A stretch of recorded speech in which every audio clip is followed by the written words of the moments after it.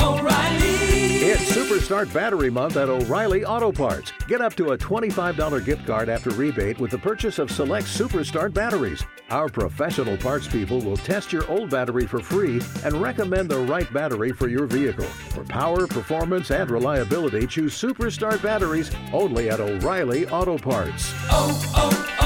O'Reilly Auto Parts. From the studios of Fox 5 in Washington, D.C., you are on the Hill.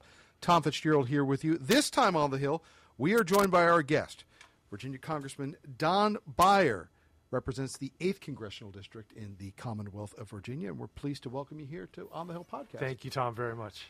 It's a pleasure for us to have you here. We always love having members of Congress come in because, the show is on the Hill. So we like to have people who I feel like I'm in the room where it happens. Yeah, we like to have people who actually work on the Hill. Your backstory is probably one of the more fascinating of the elected representatives who serve our district. You were a businessman. You did business. You sold cars. You were successful as that. Tell people about how did you get started? Well, I grew up here. I literally in Washington, D.C. Mm-hmm. My mom and dad met at Western High School, which is now the Duke Ellington School for the Arts, back in the 40s. My grandparents, 3 of the 4, worked for Franklin Roosevelt. They were New Dealers. So I just, I've had a terminal case of Potomac fever. And after I went to, Gonzaga, my sisters went to visitation. And when I came back after college, I was going to go to med school at Georgetown. But my dad had just purchased this little Volvo dealership, and he needed a parts driver. He said it was the only skill I had. And I fell in love with the business. And so now we're 45 and a half years old. It's my brother, my sister.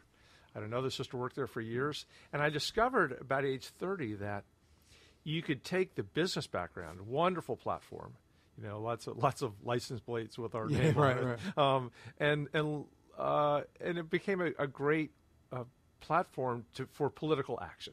I don't know if anybody's asked you about this because it's like usually they either talk to you about politics or they talk to you about, other things. But are there any similarities between how you sell a car and how you sell a piece of legislation? Well, are there skills that you can put to use in the political world? One of my favorite books is by another Washingtonian, Daniel Pink, who wrote "To Sell is Human." Yeah. But yes, absolutely, because I was born shy. But in both of these career or avocations, you have to walk up to people you don't know, be friendly, be open, learn about their lives, and try to fill their needs. You were shy? You don't seem shy. It's a long process of overcoming it. Yeah? Yeah.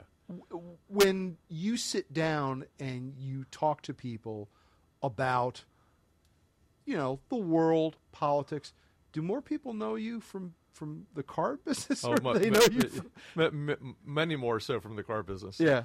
And, well, it's name recognition. Yeah, and just it's a couple $1 million of advertising for per year for 40 years. And I also found that after 45 years, we've sold a lot of cars to a lot of different families. And they can say, "Yeah, I remember I bought one from you 30 years ago." Well, please buy another one. So, talk to me about that leap from businessman to politician. Because here you are, you have a successful business running. Things are good. I think a lot of people would just kind of say, I'm good where I am. Yeah. What was the longing for you to kind of maybe do more and maybe reach out into some other areas that weren't quite as comfortable? Well, both of them are fulfilling. Yeah. And I've always said that the proudest part of the business for me has been watching people come to work for us, new immigrants from whatever nation or right out of high school or right out of the military and even a number of cases right out of prison and make an entire career, build homes, buy families. But also early on, I learned this wisdom that ultimately it's the political leaders who decide who goes to war and who doesn't, who has a house and who doesn't, the kind of wages you make. That if you want to make the biggest structural difference on the world in which we live, politics is maybe the best way to do it. So the genesis of this is, there you are, you're selling cars, and somebody comes to you and says, I want a donation, or I need you to run finances for me? Or how does it start? Somebody came and how said, do they draw you into this world? Some guy came and said, I want a donation. Yeah. And he said, maybe you'd like to volunteer. So I showed up one afternoon to volunteer to stuff envelopes. Mm-hmm. And I left half hour later as his finance chairman. That quick, huh? As a meteoric rise. It was envelope stuffer to finance the same chairman. half hour, yeah. You're a political Horatio Alger. Well, no, that's a quick rise. I kidded the campaign manager, said, you must not get many business leaders volunteering on these campaigns. So you do the finance chairman thing, and then you're spending time raising money for somebody else. When does the light go on in your head, say, I think I might want to do this myself? Well, I sort of always thought I wanted to do it, but it was just pipe dream, daydream, and it wasn't until for like 6 or 7 years I've been volunteering on campaigns. But you meet a lot of really interesting people. That's one of the things I love about politics is across the political spectrum, it attracts people who want to make a difference. No couch potatoes in politics.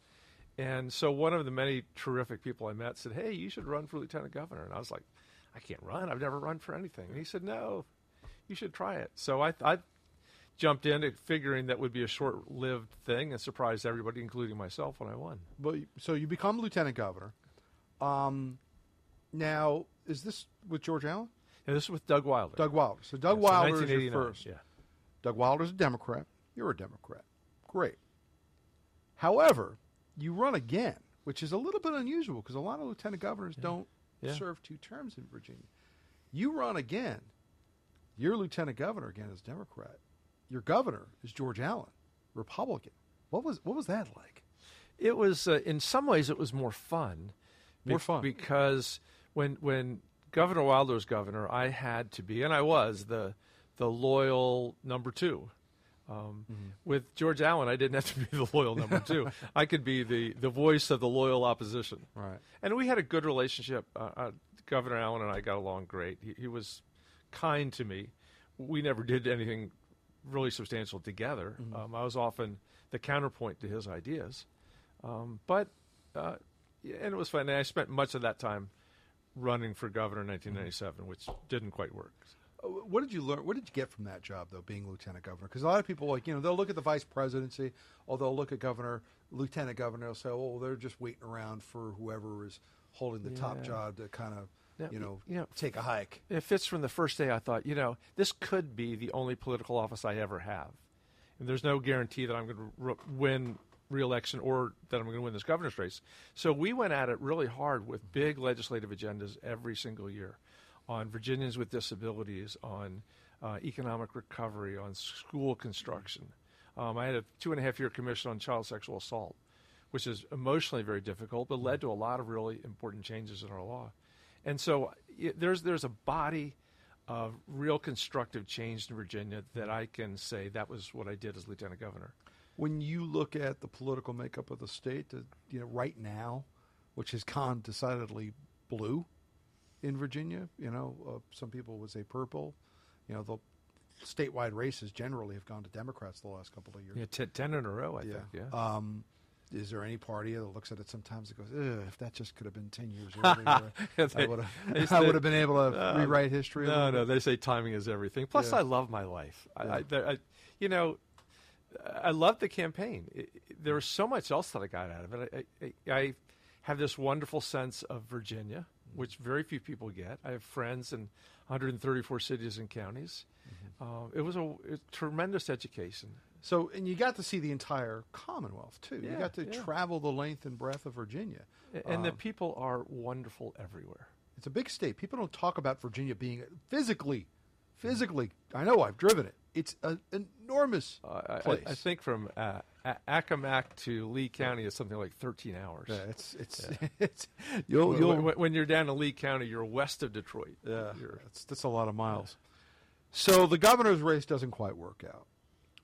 And so you go back to business. You go back to your job. Which is I've never wanted to be one of those political leaders that was grasping to hang on to office.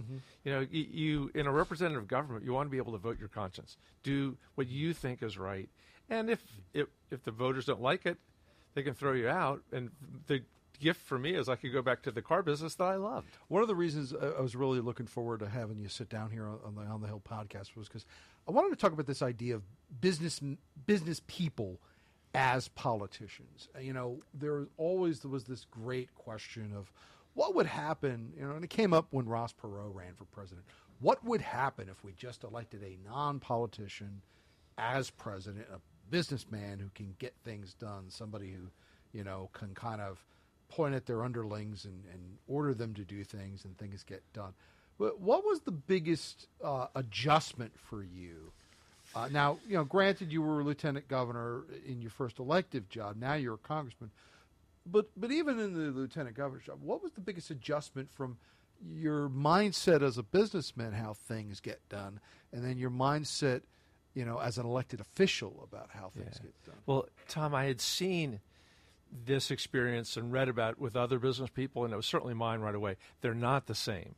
Mm-hmm. And it's a pretty not reliable message to say, look what a good job I've done running my business. I can be the same kind of governor, president, congressman, whatever. Business people say that all the time. I know, but it's just not true. There are real advantages to it. I think like on the Ways and Means Committee now, I think I have a different and perhaps deeper understanding of the way tax policy affects businesses, of having signed paychecks every Friday for 40 years. I know what that feels like, what it takes to do job creation. But they're not the same. In the dealership, in theory, if I say, hey, Bill, go pull that car down, he'll go pull that car down. That doesn't happen in our world. So you can't just say, pass that bill, and they pass that bill. No, everything is negotiation and relationship and working together. And when you look at, I'll get right to the elephant in the room here. When you look at how Donald Trump has operated as president, and we'll leave the big issues, on the shelf for a moment.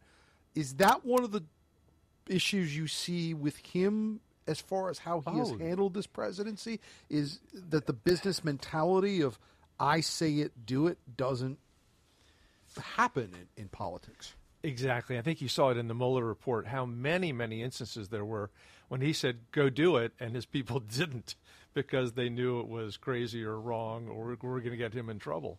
That's a fundamental misunderstanding. I have enormous criticisms of him as president, but that is among them, is that it needs to be collaborative. You have to work together with people to accomplish something that you both share. I think I read something where one of the columnists wrote something that Donald Trump might have been saved by the people who nodded their heads and walked out of the room and didn't do anything he told them to do. Yeah, but many of them, from Reince Priebus to Gary Cohn to now Don McGahn as general counsel, apparently saved him again and again.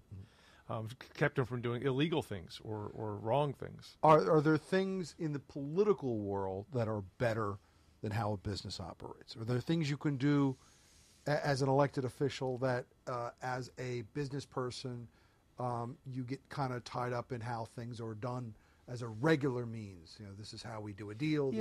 Can you flip that, what we just talked about how sometimes businessmen look at politics as being easier than it maybe is? Can elected officials do things maybe that could business people learn things from elected officials? Yes. It never seems to flow in that direction. No, but I think again this seems to be fairly seamless for me. Mm-hmm. We learned much of our values in the business from my father, who was larger than life, but his very first rule was integrity. Always just do the right thing first. Don't worry about what it costs, and things will work out. And that should be true in both spheres. But one of the things that's different is when I was selling cars, I would have to remind myself that being an honest car dealer and taking good care of the customers and good care of the people who work for you was fulfilling and made a difference. And that's true. But when I come to the Capitol Hill and say we can make a big difference in gun violence prevention, I'm leading an initiative with a Republican from New York, John Katko, on suicide prevention. 47,000 Americans lost their lives to suicide last year. If we can change that by 1,000, that's 1,000 families that aren't devastated for a generation. That's a much bigger difference than fixing your car right the first time. Or selling impactful. It just literally saves people's lives. The difference in terms of the impact on human lives, human families, is just so much greater in political life, and not just at the federal level. That's even true at in the city of Alexandria or in Richmond. It's an important point. All right, so as we continue on, this is your life. Governor's race doesn't work out. You go back to selling cars, And then years later, was it 13, 15 years later? 8 or 9. Yeah, well. Congressman Jim Moran decides he's not going to run for office anymore. But before that, my wife and I, Megan, fell in love with this young Illinois Senator, Barack Obama, in the first week of February 2007. And so we spent almost 2 years of our lives as volunteers working on the Obama campaign. Did you travel? Yeah, we took the kids to Ottumwa, Iowa, home of Radar O'Reilly, the day after Christmas 2007. Spent 17 days there working on the caucuses. And then Senator Obama won. I was on the transition team. And then I'd never aspired to be an ambassador. It just never really crossed my mind. I thought maybe I'd be a deputy assistant undersecretary or something. Obama makes you an ambassador. Yeah, to Switzerland and Liechtenstein. Which, back to the governor's race, I used to kid over there as we're sitting in our living room overlooking the Alps that I spent 9.5 years running for governor of Virginia, and the actual job I wanted was ambassador to Switzerland. You didn't know. I didn't even know. Well, it's hard to run for ambassador. Yeah. It's a job you have to be given. You can't really quite run for that. And really, given is the absolute word. Had you ever kind of thought of yourself as a diplomat before that point? I was born overseas. Yeah. My dad was stationed in Trieste, the Free Territory of Trieste. You were born there, right? Yeah. Yeah. And so Italian was the first language. And and I loved languages, and I've always been a subscriber to foreign policy and foreign affairs, and so I loved the idea, and I've always sold foreign cars. But it was wonderful. Living in Switzerland isn't bad either. Yeah, and you were able to maintain our peace with Switzerland. Yeah, they're one of the few countries we've never either fought or fought side by side with in a war, because their last battle was June 1515. So. Well, their geological makeup has insulated them for thousands of years, and that served them well. And their unique personality. So then when I came back, was back to the car dealership. It's always been my wonderful home. And then Jim Moran decided to retire. So you can go back to the car dealership after you've been the ambassador. Even now, if I lose in 2020, I hope my brother and my sister will allow me back. Yes. So Jim Moran decides not to run again in his race, and is the spark lit again at that point where you decide? Yeah, I'd always looked at Jim's seat and said, "Boy, if you could have that seat, it's a relatively blue district. It's 15 minutes to the Capitol. We're the second most educated. We're one of the wealthiest districts. We're the most politically sophisticated district in the country, certainly. What a wonderful place to serve from, and a great place where you don't have to worry the whole time about getting reelected or raising money. You can actually try to lead on many, many legislative issues. I also didn't think it'd be that plausible to actually get the nomination in a place where there's so many good elected officials at every level. But I got lucky, and here I am. You won and been reelected handedly in your elections, and you've become one of the more prominent voices for the Democratic Party. You're often called on to appear on national Sunday talk shows and CNN and major networks and Fox News and things like that. When we look at your district, Northern Virginia, it is probably on the East Coast one of the hottest areas economically for this country, and it is one of the reasons that Amazon decided to place HQ2 into Crystal City. It's going to affect your district, both by housing prices, transportation needs, also the educational system that is going to have to be in place for high-tech jobs. We look at what happened in New York, where the congresswoman from New York, takes great pride in having nixed the deal up there. You've taken a very different approach to all of this. Why is that? I don't understand New York. I think they just made some terrible mistakes. I'm really excited about it for three big reasons. And for 10, but the big number one is that Virginia Tech, part of the deal, they're going to build a 1 million square foot campus with $1 billion investment right there across from Potomac Yards, just south of HQ2. And it's going to be the equivalent to MIT or Caltech or Carnegie Mellon. It will be a magnet far beyond Amazon in terms of our math and computer science folks. And then we get, I think, $24 billion in new transportation improvements, which is going to help Metro and everything else. And then it initiated an affordable housing initiative with Maryland, D.C., and Virginia, which is going to build tens of thousands of affordable housing units. So it's win-win-win.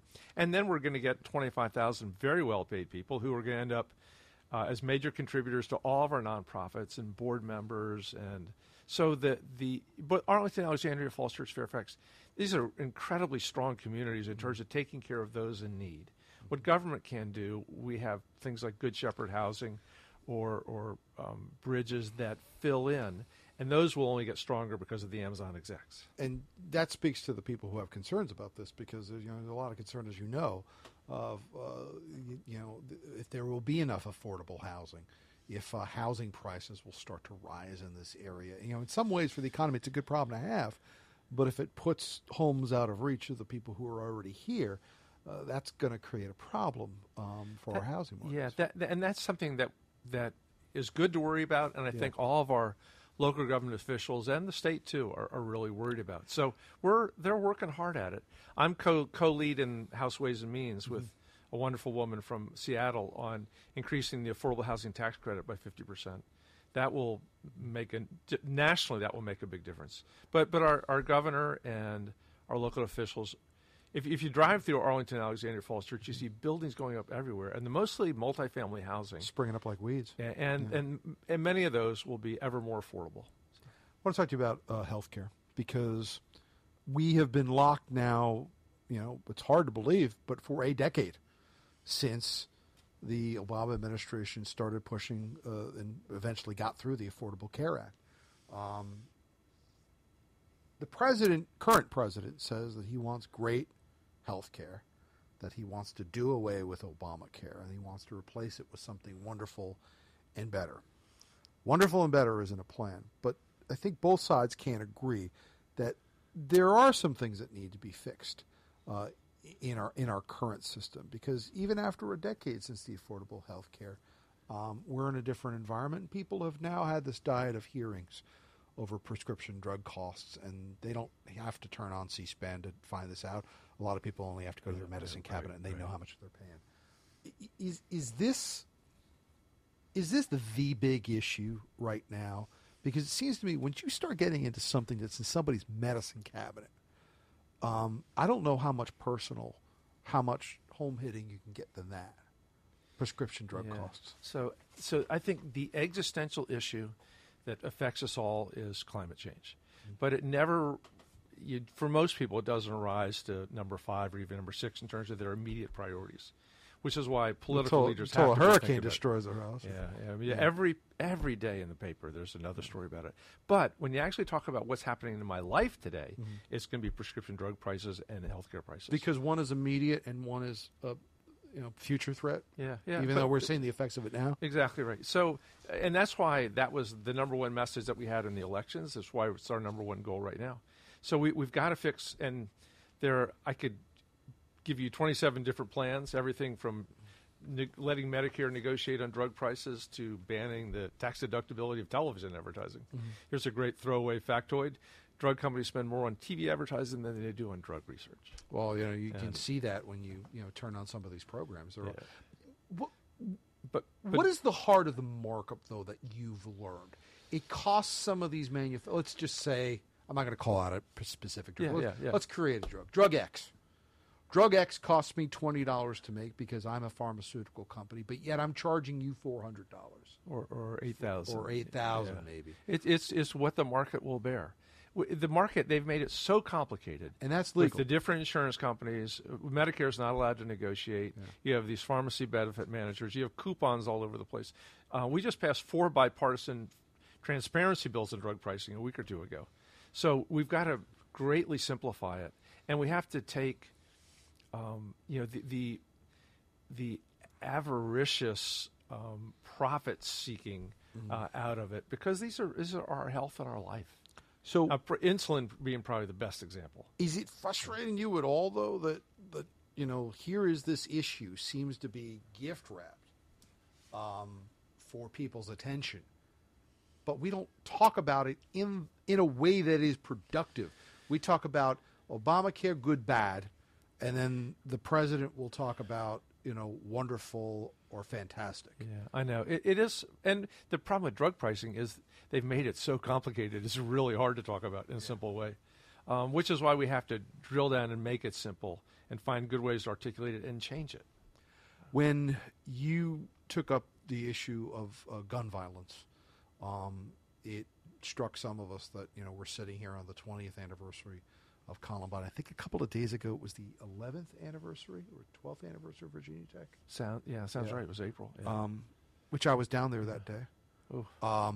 And, you could spend countless minutes recalling all of the other mass shootings that we've had in this country since then. At one time Virginia Tech was some high watermark, and that was soon eclipsed by Pulse nightclub, and then Las Vegas, and then so on and so on. Parkland. Parkland. We seem to be in this vicious cycle of quiet on these kinds of events, and almost certainly it will happen again at some point. Although both sides seem to say they want to stop mass shootings, there does seem to be this rigor mortis that has set in, to use a horrible term to describe it, as to getting something done. What do Democrats and Republicans agree on when it comes to guns? Is there anything that they agree on? Yeah, well, I think we had a unanimity on bump stocks. Not unanimity, but a bipartisan agreement that bump stocks need to be banned. I really am hopeful that gun violence restraining orders, which is the law in some states already, for example, somebody in the family is in a psychotic state, may have schizophrenia, maybe bipolar, or somebody in the family is in a deep depression, where law enforcement or the family can go to the court and say, this person needs to be on the background check list. In some states, we need to take away that person's guns. Yeah, in the states, they're calling this red flag legislation. Red flag, exactly. Some of the legislatures, Maryland has been moving on this. Maryland, I think, had 300 petitions in the first 3 months. So you mentioned Cho, Tom, 11 years ago, and you're being down to Blacksburg when that happened. Cho had been hospitalized. He was a schizophrenic. He'd been banned from classes. He was able to buy those guns legally at a gun shop and kill those 30-some kids. That wouldn't have happened if Virginia had a red flag law. One of the things we learned from the Cho case, though, was that when Fairfax County officials were dealing with him, they had a very detailed record on what was going on with him at the time. That never traveled with him to Virginia Tech. HIPAA laws, health privacy laws, things. When you talk about the gun debate, health privacy never really ever gets mentioned. Although when you're talking about dangerous individuals, it seems to be one of the most important issues. But it's a touchy subject, because anytime you start talking about maybe loosening up the health privacy laws, people say, whoa. Don't do that. I have a right to my privacy. So is there a way for that kind of information that, say, Fairfax County had about Cho to, in some way, funnel into the system as to whether or not somebody can purchase it? That is the law now. I think we've come a long way since Cho. Because if you are involuntarily hospitalized for any kind of psychiatric issue, you're supposed to go right onto that background check list. And, of course, if you've been convicted of stalking or domestic violence or some of these other instances, it's really important. One of the other things that we've done recently in the House, not in the Senate yet, but I hope we will, is close the so-called Charleston loophole. Dylan Roof, who killed the people in the church, Emmanuel, a couple years ago, went to buy a gun. He was on the background check list, but it didn't show up for some reason. It gave it an inconclusive.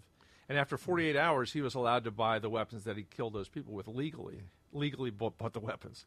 And now we extended it to, I think, 28 days, which is a much better thing. So federal blanket legislation is really the answer to this, though, isn't it? Because it is. You can have one state like Maryland do something and then another state like Virginia do something else. And if the laws are not consistent, well, the person is not going to say, Mother, may I, before I can bring a gun across the state line. Two great examples. Those states that have universal background checks have significantly lower suicide rates and homicide rates. But also, you can't do it one state at a time. And Chicago and Washington are both great examples. Those cities have really tough gun laws, but you can easily go to Richmond and buy 36 guns at a Henrico gun deal, bring it back and sell them in D.C., and then the deaths still are there. I want to end on something we discussed on the television program this morning, which was the current state of politics in the Commonwealth of Virginia. You had called for resignations of some of the top leaders of the state. Obviously, people will remember Governor Ralph Northam remains in office, having questions surrounding a racist photo that appeared on his yearbook page, which the governor has denied was him or an individual who's dressed in a KKK outfit. Lieutenant Governor Justin Fairfax has faced allegations of sexual assault by not one but two women, and the current Attorney General Mark Herring, who had already announced that he was running for governor in the next election, came forward on his own to say that he had once worn blackface in college. Terry McAuliffe announced that he was not going to run for president last week and said he was needed in his state. And if you follow Virginia, you know why. If you're running for something, it's kind of hard to put your arm around Ralph Northam right now without protesters being out front. When you look at the state, and you're a congressman now, you're not in state government anymore, but is there a way forward out of this? Because it seems like we're stuck where we were in February with everybody remaining in office, but yet none of this going away. There's no resolution here. No, it is awkward. Yeah, I'd called for the resignation of both the governor and lieutenant governor, not because I wanted to punish them. Who am I to say they should be punished? But rather because it was very difficult to see how they could lead effectively with these clouds hanging over them. And unfortunately, I think that's exactly what's happened. No one's paying attention to me, but they are looking and saying, they can't go to any events, they're booed, they're protested. They're just in a very difficult position. And I'm thrilled that Governor McAuliffe is coming back to throw his significant weight into Virginia politics and make a difference there. And with both the governor and lieutenant governor, if they stay, I hope that there is a progressive healing, that they become ever more effective in the jobs that they have. And I don't know how that will happen, but time perhaps heals all wounds. It does take away the ability, though, for the party, at least in Virginia, to talk about two very, very important issues, which is race relations in our country, the state of race relations in this country, and the Me Too movement as well too. Yeah. So if this continues, are you concerned at all that stagnation could set in? That Yeah, although my preference would be to try to turn it into an opportunity. That because the governor's difficulties are around blackface and Coon Man, that name on his yearbook page. He has an opportunity, and I think he's trying to take it, to lead a conversation on racial healing, on the way, the progress we've made and the progress that has yet to be made. We thank you so much, Congressman Don Beyer. Fitz, thank you. Democrat out of Virginia, the 8th District. He was kind enough to join us here on the On the Hill podcast this weekend. That'll do it for this time. We thank you for joining us from the studios of Fox 5 in Washington, D.C. I'm Tom Fitzgerald. We thank you for joining us this time. We'll see you next time on the Hill. Ven a JCPenney y termina tus compras navideñas con brillantes descuentos como hasta 70% en joyería después del cupón. Además tenemos velas, mantas suavecitas y más desde $7.99 y miles de doorbusters en marcas como Adidas, Champion, Disney y Carter's. Recoge tu pedido el mismo día. Es rápido y gratis. Estará listo en 2 horas o menos hasta las 3 p.m. en Nochebuena. JCPenney. Celebraciones que valen la pena. Ofertas válidas hasta el 24 de diciembre en selección de estilos. Aplican exclusiones. Doorbusters se excluyen de los cupones. Detalles en la tienda jcp.com.